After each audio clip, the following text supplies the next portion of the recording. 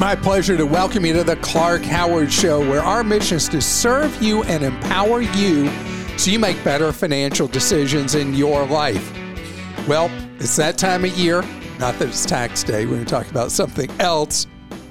But it's a time for you to see where you can scare up some money in your life. And I got a simple way for you to do so I'm going to talk about straight ahead.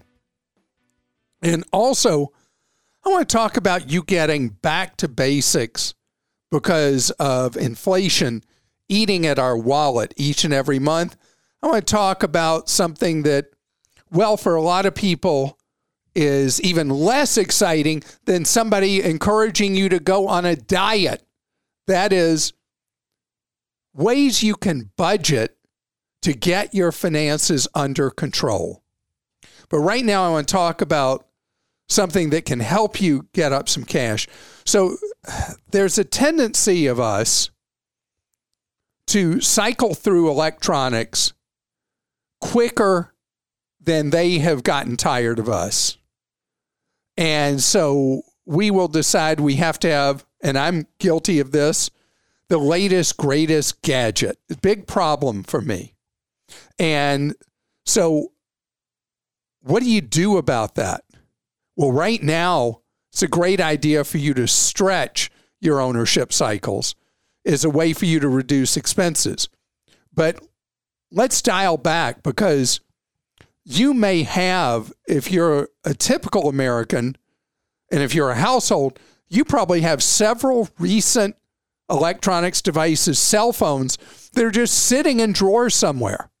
It's good to keep one family backup.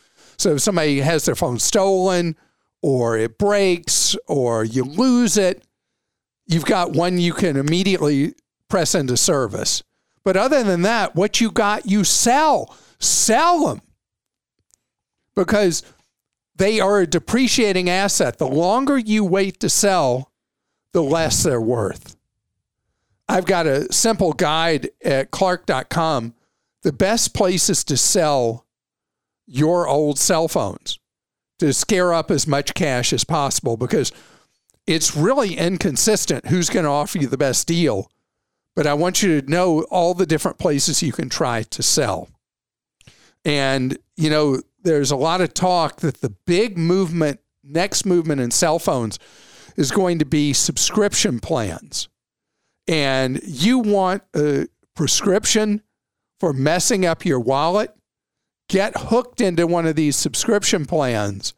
And yeah, you'll have new gadgets all the time, but it's actually something probably worse than car leasing to do essentially cell phone leasing.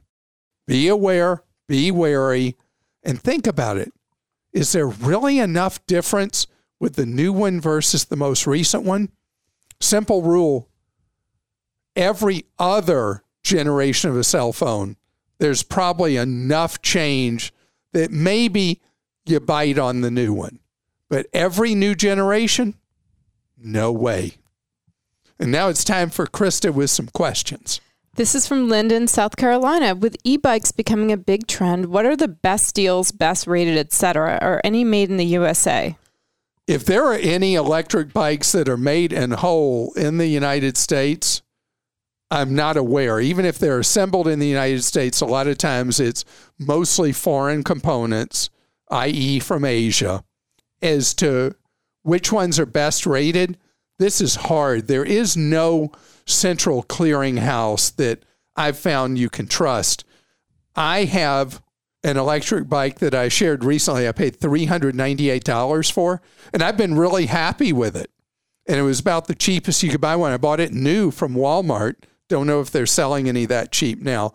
Linda, I am so price-oriented that as I've said over the years, I will accept lower quality for a lower price.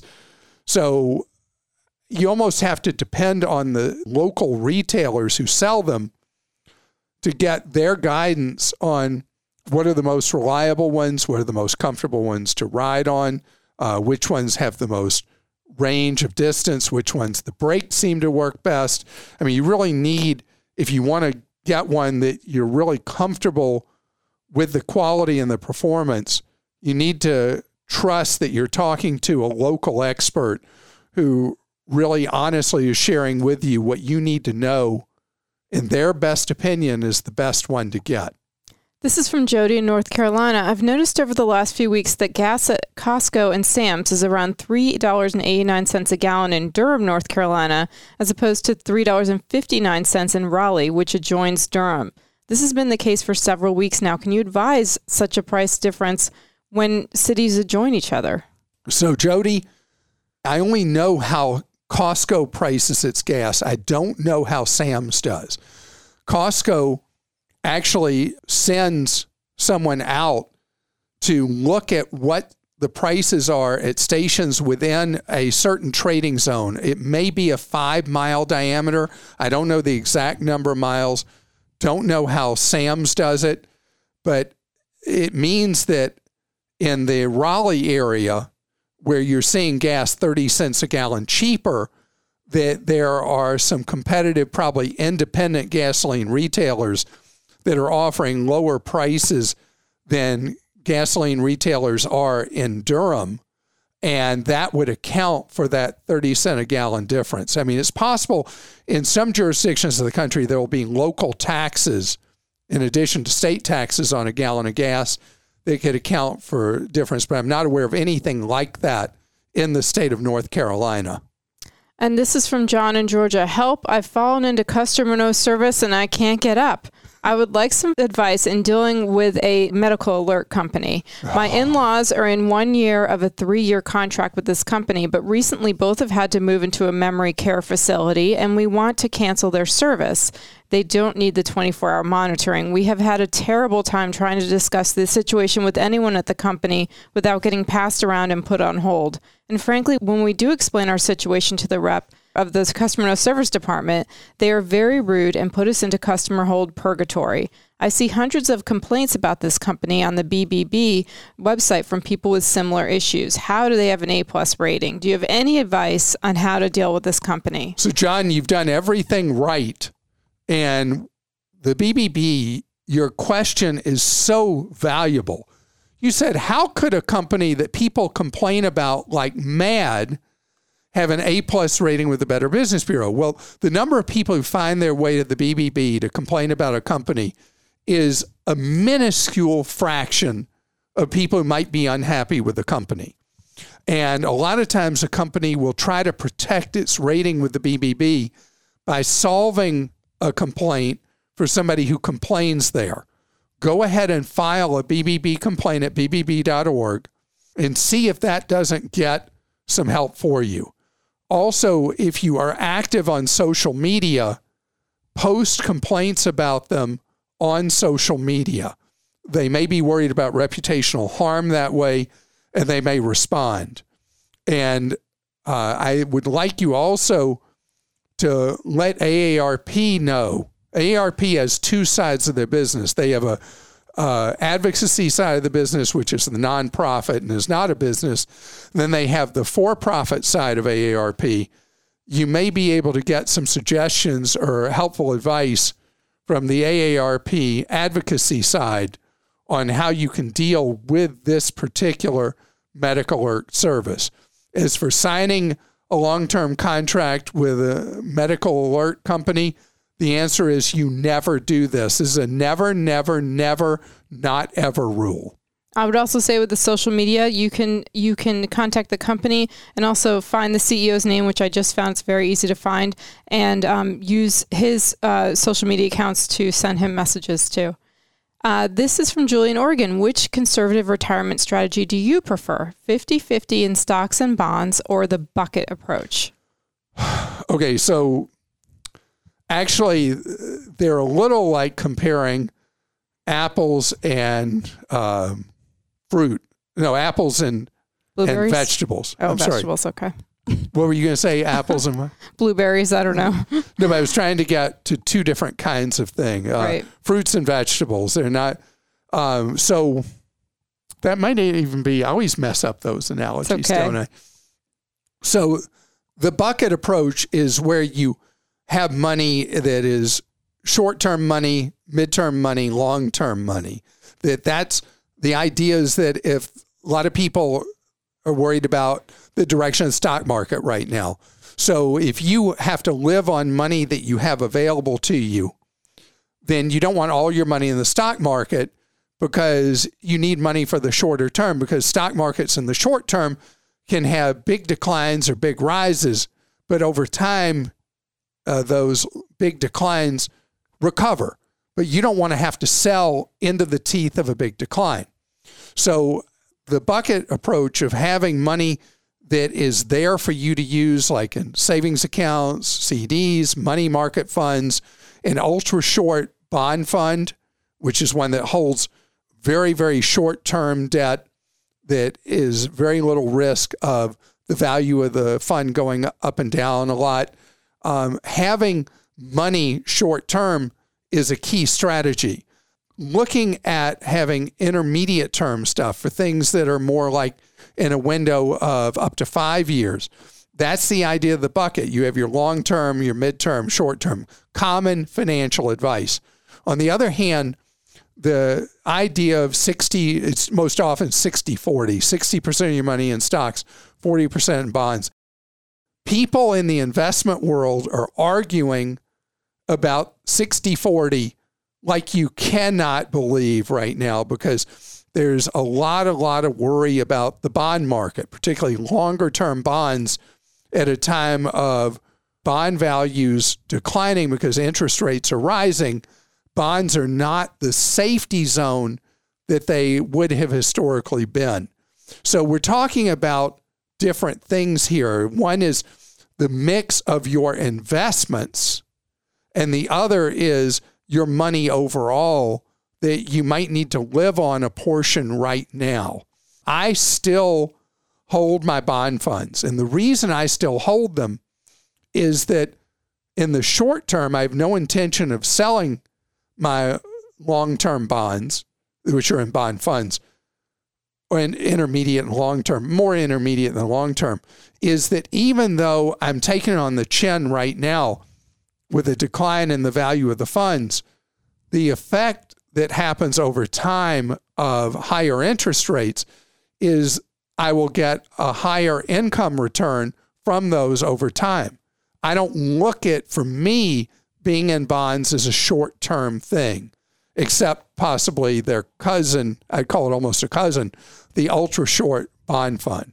So if you have to have the money that's in a bond fund or a stock fund in the short term, that's too much risk. And that goes back to the bucket. It's a great idea, especially for people in retirement or nearing retirement, to have money available to you that you can draw on at a time that you could have declining markets. That's part of basic financial portfolios and limiting financial risk of having to sell stuff during a downdraft in markets, both bonds and stocks. And obviously, we're not an investment show, but it is important, as so many people are not in a position with the money they have to hire a paid professional to manage, that I give basic general investment information and general guidance, and you could call it advice, but I am not a professional appointed by the industry. I have no industry designation. And so the advice you hear from me about investing is general in its tone and purpose. Coming up next, there's something we've covered extensively on Clark.com, but not on the podcast. It's about dealing with inflation by getting control of the money you have coming in, i.e., that dirty word, budget. There are people who obsess with budgeting. And I'll tell you the truth, the people who obsess with budgeting are people that are looking generally for positive affirmation. They're actually really good at saving money, and they want to make sure, I'm really okay. I really am okay. Am I really okay? I mean, it's like this constant thing that people will do. And who are those peoples? I'm one of those. I am a person who is really into making sure that our finances are in good shape, they're on track. I spend too much time on that. And I actually carry no debt. My finances are okay. I don't need to worry about it so much. But a lot of people right now are wheezing some. You're feeling the stress of the bills, interest rates rising, cost of living in so many categories rising right now, and you feel out of control. So I know it's kind of corny, but we have the Clark Guide, and each letter stands for a different part of this.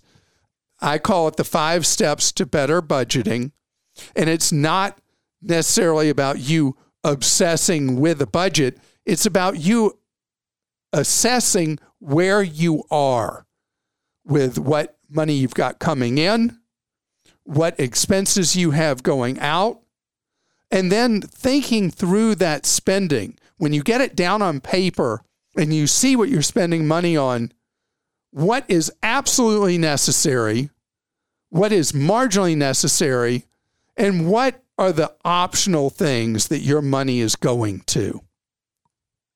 That takes you to the next step, and that is, I want you really to think about what are your goals? What is it you're hoping to accomplish? Not just being able to breathe, keep your head above water this second. What is it you're trying to do in your life? Where are you trying to go? And then I do want you, at least for a few weeks, to do something really hard. I want you to record every single penny you spend out and about. You know, there's an old thing, some people in behavior mod with people who have trouble eating too much or eating the right things. And I don't know if you've ever heard of this. They have you look in a mirror while you eat. Apparently, we're all pretty unattractive as we're chewing, as we're eating. And it really makes you focus. This is what I'm trying to do the equivalent of by having you record every penny you spend to really get it solid in your head, where your money's going and what are the things that are unattractive to face that you're spending money on. And then that takes you to the last step as you really get your arms around the discretionary spending. Let's call it what an economist would call it. The money you don't have to spend, but you are spending, and many times you're not even thinking about spending it. Then you move to the next thing, and that is attacking whatever debt you have, particularly at a time of rising rates. Really good thing to do. And then the process of building savings.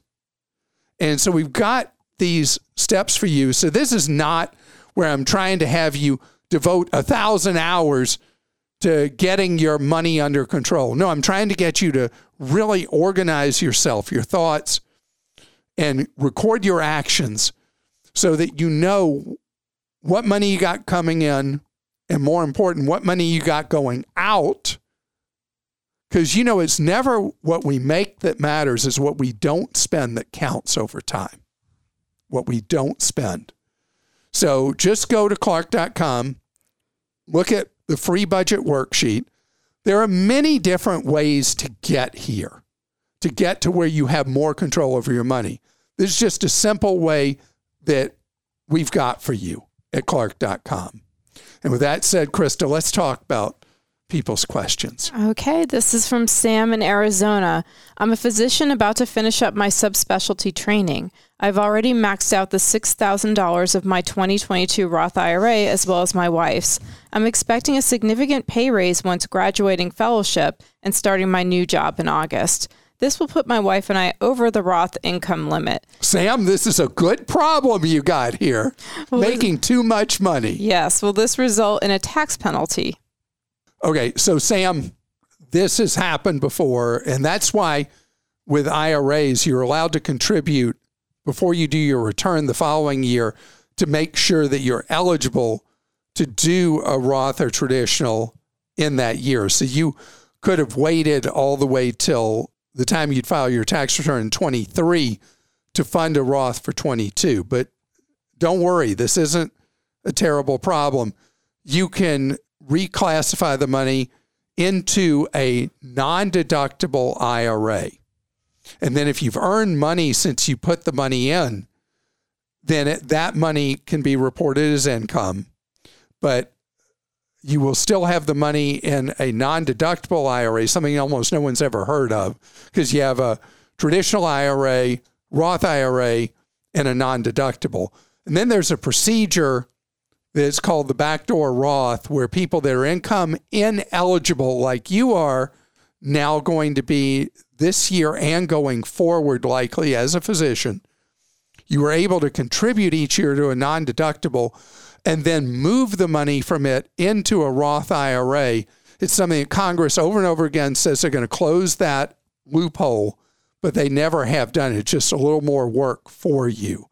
And you got to do, there's some other things you have to do to make sure you can move that money from the non-deductible to a Roth.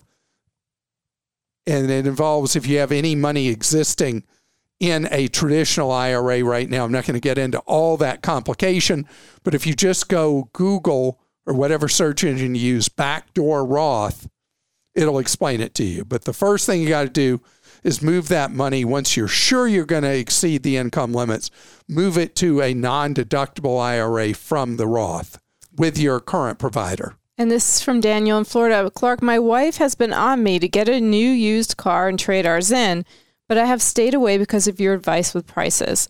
My question is, with gas prices at record highs, have SUVs gone down in price, or will they go down? So it would be a good time to buy one, or should I just wait it out? Your wife's always right, but not this time. Ride this out. The vehicle shortage absolutely is going to ease. It's only a matter of time. Guessing when that time is really hard, but the shortage of vehicles will ease for two factors. One, Federal Reserve is going to pull a lot of the excess funds they put in the economy. They're going to pull that back.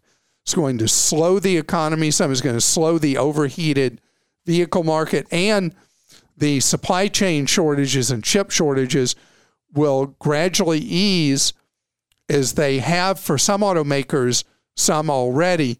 They will ease through 22, and certainly it would be a shocker if we weren't back to a more normal equilibrium in the new and used vehicle markets by the time we turn to 23. Although there's been a lot of shocks in the last few years, I think we're going to be okay. And finally, I know you're going to love this one. This is from Josh in Alaska. Quick story. I had kidney stones and the doctor wanted an x-ray and ultrasound. I showed up to get the images and the imaging center only had the x-ray in their file. I worked with patient advocacy to help correct the problem, only to find out that the imaging center did not have a system in place to enter doctors' referrals into their system in a timely manner. The doctor and imaging center were part of the same hospital system. I felt this was ridiculous, and I sent the hospital a bill for wasting my time and having to take time off of work twice. I did this just to prove a point, not expecting to get anything out of the deal. However, I was wrong. The hospital sent me a check for $200. What? Yes. What?